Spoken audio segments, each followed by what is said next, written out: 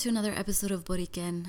This is a Puerto Rican podcast for Puerto Ricans and anyone interested in the issues happening on our island. This week was especially difficult for all of us because of the 1-year anniversary of Hurricane Maria. I think a lot about that day a year ago, and I think about the fact that I was so disconnected from my family. I think a lot about today, too, the fact that I could call my mom and hear my abuelita's voice in the background, and it fills me with a lot of joy to know that we've come a long way. We have so many wonderful Puerto Rican organizations, both on and off the island, who are really fighting for its future, really fighting to make it a future for Puerto Ricans, not for anyone else. And I think there's a lot that has been going around recently, things around whether or not Puerto Rico should be a state, or rather a lot of push that it should be a state. The local governor, for example, had written a letter to President Trump about this. And I think a lot about that argument that you would not want to marry somebody that abuses you. And in many ways, Puerto Rico has been exploited, has been abused. People have been experimented on for birth control. There have been bombings on Vieques. There's a lot of history there that a lot of people don't know. And so with good intentions and sometimes bad intentions, people will say that Puerto Rico should be a state without really addressing the fact that as a colony, we're saying that a nation should be forced into becoming part of another nation. That is really at the heart of this argument. When you talk about Puerto Rico, please, wherever you are, call Puerto Rico a colony of the United States. And also understand the fact that any Puerto Rican you see, whether or not they are in Puerto Rico or on the mainland, they are a colonized subject. And it is really the responsibility of all of us to say to the United States that that relationship is wrong and it needs to change. And Puerto Rico as a nation should be able to negotiate for its freedom. There is a way to do that. Obviously, I've been talking to a lot of Puerto Ricans, and so I feel very strongly that that is the argument that should be made. There are people who are speaking on the other side of it, but ever since I interviewed Rosa Clemente too, it further showed me that Puerto Ricans really do want to be free, but they want to be free on their own terms. They don't want other people to define who they are. And so it is really interesting to me that the local governor would say that Puerto Ricans should become Americans, when in my mind, no Puerto Rican needs to be anything but Puerto Rican. We are Boricuas. We're proud of it. We're capable. We're talented. Why are we constantly trying to look for that white counterpart and try to be like them? And I think that, of course, that all ties back to the colonization of Puerto Rico, the colonized psychology, the mindset, the fact that no matter where we look, people are always trying to define us and trying to tell us that we can't, that we shouldn't, that we won't. And I think it's on us. I think it's on us to fight for Puerto Rico's future in the sense that we say we are a nation and we deserve to be free. Liberty should not be a privilege. Liberty is a right. And so this week, I'm going to share the story of Jacquie Acosta. She will be talking about the loss of someone in her family. And I think it's important to remember that all of this really is a matter of the future of our people, the future of our children, because we can't wait around and say, somehow this will resolve itself. Somehow the United States will do the right thing. It is on all of us to speak out. It's on all of us to say, Puerto Rico deserves a better future. Jacquie Acosta Hernandez, gracias. Thank you so much for being here. Today we are in Bushwick. Yeah. You're in Bushwick. Can you tell the listeners a little bit about yourself first? Just give us some background. Yes. Well, first and foremost, I want to thank Deborah for her amazing podcast. I encourage all my followers on social media to follow this podcast, download it on your podcast app, and listen to the amazing interviews that she has regarding Hurricane Maria, regarding the Puerto Rican diaspora, and ideas and ways we can help our island, Puerto Rico, because our island needs us, and we're here in the States, and when one or two collaborate, 1,000 can collaborate, and we can make a difference for our people, Puerto Rico, because regardless of whether they're blood relatives or not, they're still our people, and that's what resonates in my heart for my people, Puerto Rico, that they are my people, whether los conozco o no los conozco, que sean prieto, que sean blanco. Yo soy blanca, Débora es trigueña, la muchacha otra, Stephanie, es blanquita como yo, pero toditos somos puertorriqueños. Gracias, Jackie. So tell me, you were saying you don't feel like you're an activist, but everything that you tell me, I don't know. Tell me about that. Tell me about your work here in New York. How have you gotten connected to other Puerto Ricans? I know after Hurricane Maria especially, how did you get involved? Well, I have a friend named Jason, who is from Bushwick, by the way. He lives down the block. And I saw that he was at the Puerto Rican Day Parade, and I was stirred to go to the Puerto Rican Day Parade. And so I sent a text to one of the other girls that I saw, a mutual friend, and I said, hey, I'm at the Puerto Rican Day Parade. Where are you guys? And she said, do you want to march? And I was like, ¿qué?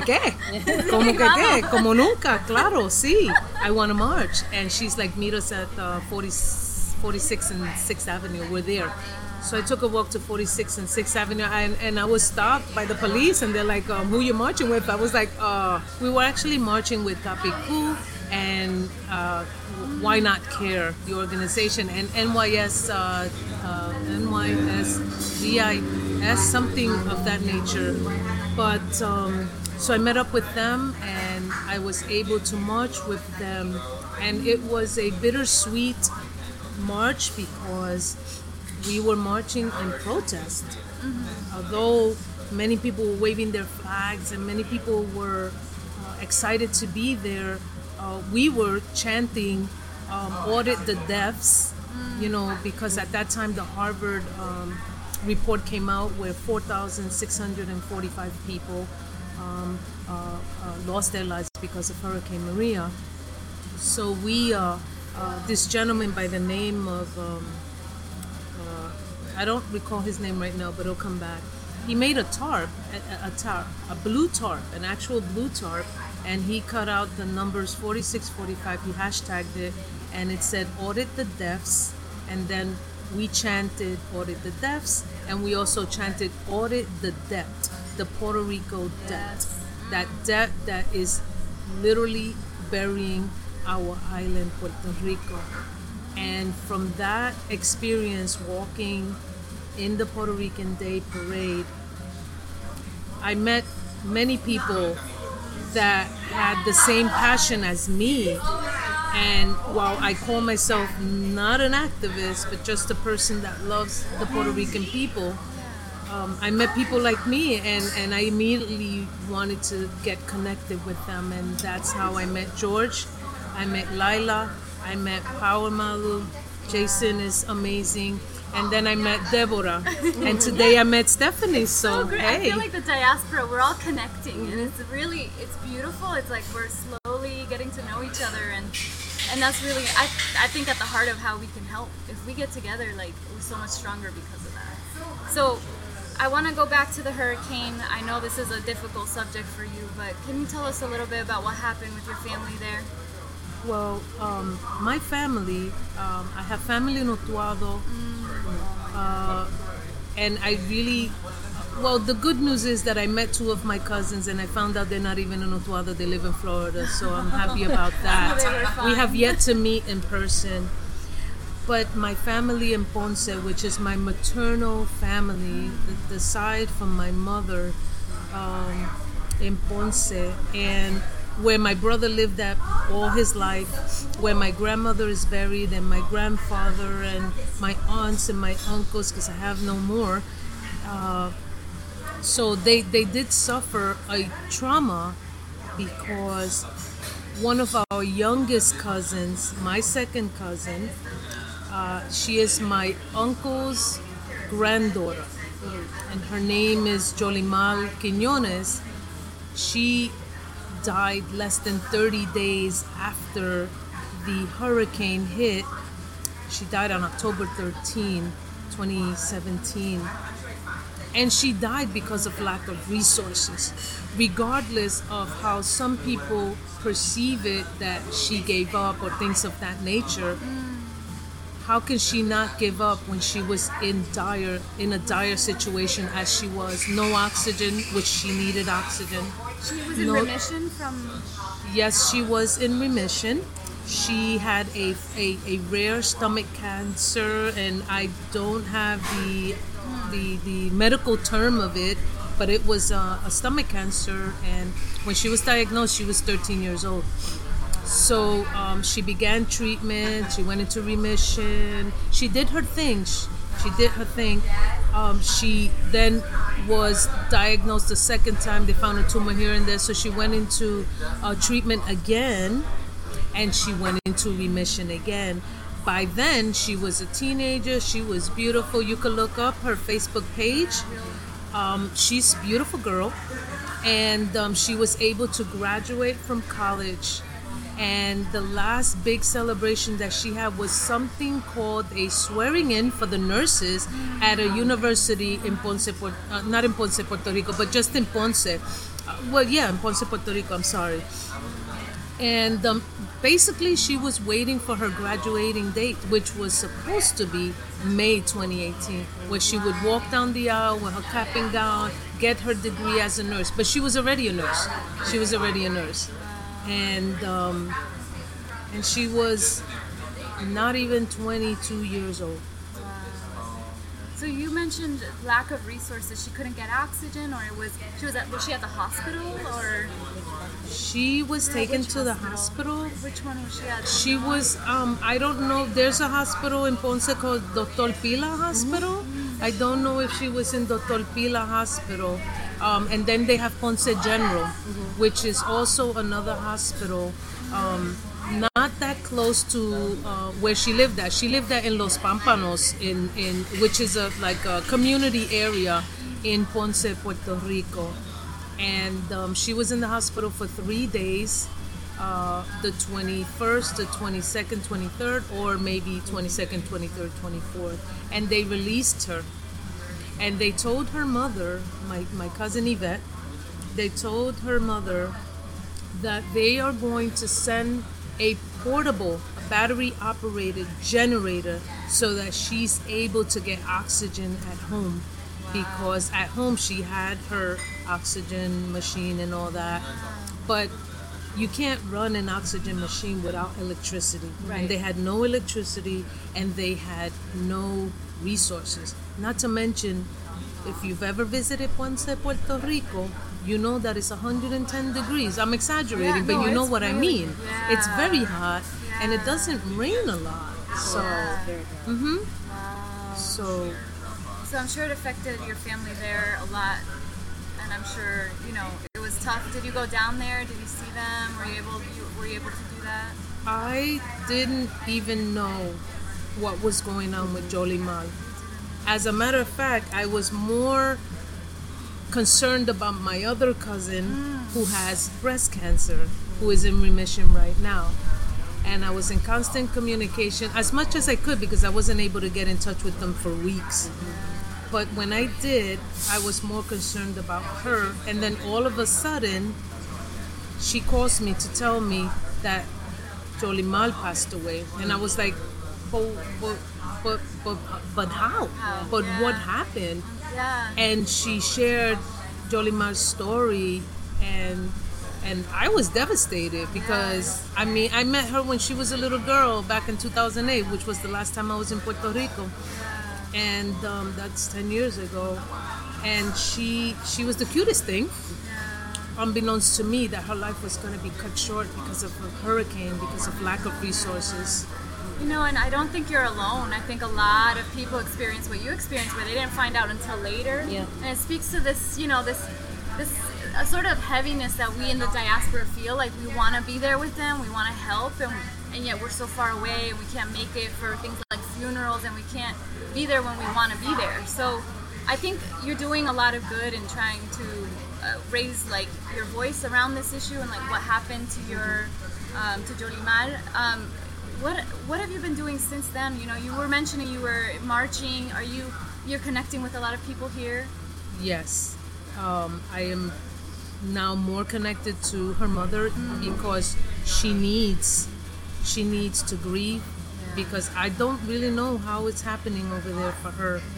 But I want to make it my business to be there for her, whether it be financially, which I have been helping her financially, or otherwise, just moral support, because we need to reach out to our loved ones in Puerto Rico, because we don't know how they're going through this. And when I spoke to her, I remember that she told me, one of our conversations, she said that the hospital asked her to sign something. And I'm like, something like what? And she says, to indicate that she didn't die due to Hurricane Maria, that she died of natural causes. And I was like, and you signed it? She said, I had no choice. I signed it. And I was like, that's insane. How can you put that type of pressure on someone? This woman was grieving, and it seems like they took advantage of that moment. She was very vulnerable. So with me just talking to her and letting her know, no, she is part of the, at the time we were the 4645, she is part of that number. And I am going to raise my voice on behalf of Jolimar to make sure that you get the benefits that you need, because once they document and they indicate her name, my cousin will get benefits, will get funeral benefits. Right now she's gotten nothing, absolutely nothing. I think that's so important. That's an important point, that the diaspora doesn't need to be there necessarily in person, but moral support, financially, in whatever way we can be there. That's a huge help to people down there. Yes. Do you plan to go to Puerto Rico anytime soon? At the moment, I don't see myself going in 2018. However, Jason is planning another trip to Puerto Rico, and I'd love to go with him. And also, there is a missions trip to Puerto Rico in May of 2019, and they do missions trip, and now Puerto Rico's on the map. So they go to Puerto Rico now every May, which is great. They went this past May and they built, and it was beautiful. So I have a choice. Either I can go by myself, but I like to go with people. I like to take people over to my family, because there's something about our families in Puerto Rico and how they treat us, and how sometimes I feel like a superstar. They make me feel like a superstar because they love on me and they want to feed me to death. I just love it. Have to show the love. I hope you can make it back there soon. El amor, but yeah. I was also, okay, so I want to ask you this. I know this one is, I already know how you feel about it, but can you tell people how you felt with the local government, the governor? Tell people how you felt about the way they've handled things so far. Unfortunately, for the island of Puerto Rico, corruption has always followed it. And if you do research, you can discover that. But because we have social media and we have a lot of outlets where we can retain information at our fingertips, I mean, almost instantly, we find out things that are so disheartening and I am very disappointed in the current governor of Puerto Rico. I understand that he's been the governor for 8 months, however, or 9 months, because it's September, 9 months. However, his father was a governor, and he could have learned from his father, and he probably did, because he's treating the people the same way his father did, in not a very nice way. And is there mismanagement? 100%. 100%. Is there cover-ups? Yes, because when you do your research, you will find a lot of things are going on that should not be going on, and everything goes right back to the governor of Puerto Rico, not the mayors, not the municipalities, because guess what? The mayors of each municipality wait on the governor to issue the help. wait on the governor to use the Army Corps of Engineers to send help. Something stinks. Yeah. So you were mentioning Vieques. Can you tell people a little bit about what kind of support they just recently received? Yes. If you go on Facebook and you go to David Begnaud's page, everybody loves David Begnaud. Thank you, David Begnaud, for your amazing journalism. I am ever grateful to you. I hope to meet you one day, even if I stalk you. No, I'm kidding. But yes, you will find that David Begnaud had recently posted, I believe it was Saturday evening, I'm not sure when, but he posted the letter that Governor Rosselló sent out in reference to Vieques. And this letter, it sounds very intelligent, because there's a lot of organizations, names thrown left and right, as if they're, he goes back to, his favorite word, his meaning the governor, was logistics. The logistics. I can't tell you how many times I heard the word logistics. But guess what? He is the one in charge. He is the one in control. No matter what organization you point out to, you are the one in charge, Governor Rosselló. That's right. Everything falls on you. You're supposed to delegate and disperse. $260,000 given to Vieques, it's a drop in the bucket. They have no hospital.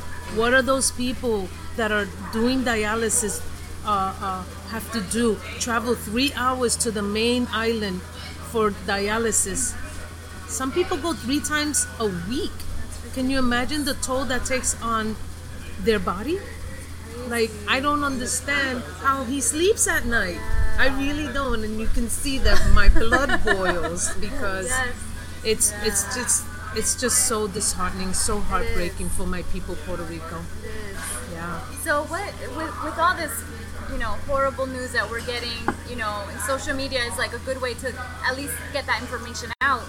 I guess I want to turn it around and say, what gives you hope in terms of Puerto Rico and the activism? What gives you hope for the future? I believe this generation gives me hope.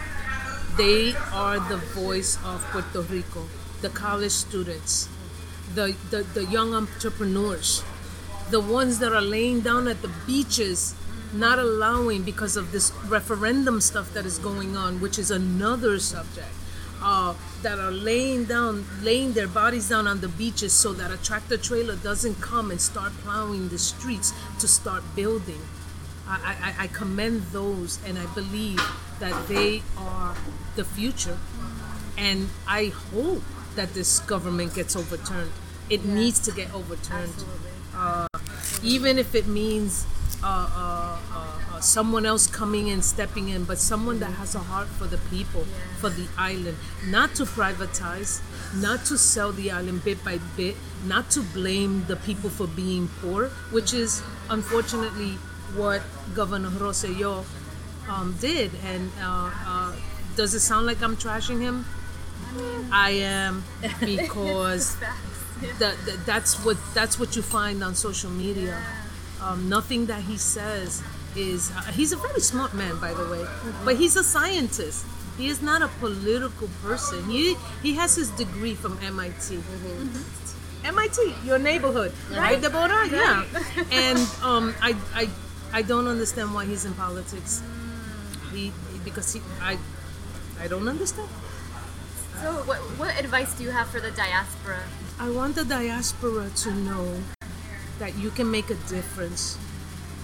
I don't want the diaspora to say, that's not my family. It doesn't affect me. My family is fine. I don't want the diaspora to think that way, because the bottom line is, this is our people. This is our lineage. Somewhere along the line, we're all connected, because we're all Puerto Rican. A little bit of African, a little bit of Spanish, and a little bit of Taino. That's us. Yeah. And we're all part of that unit.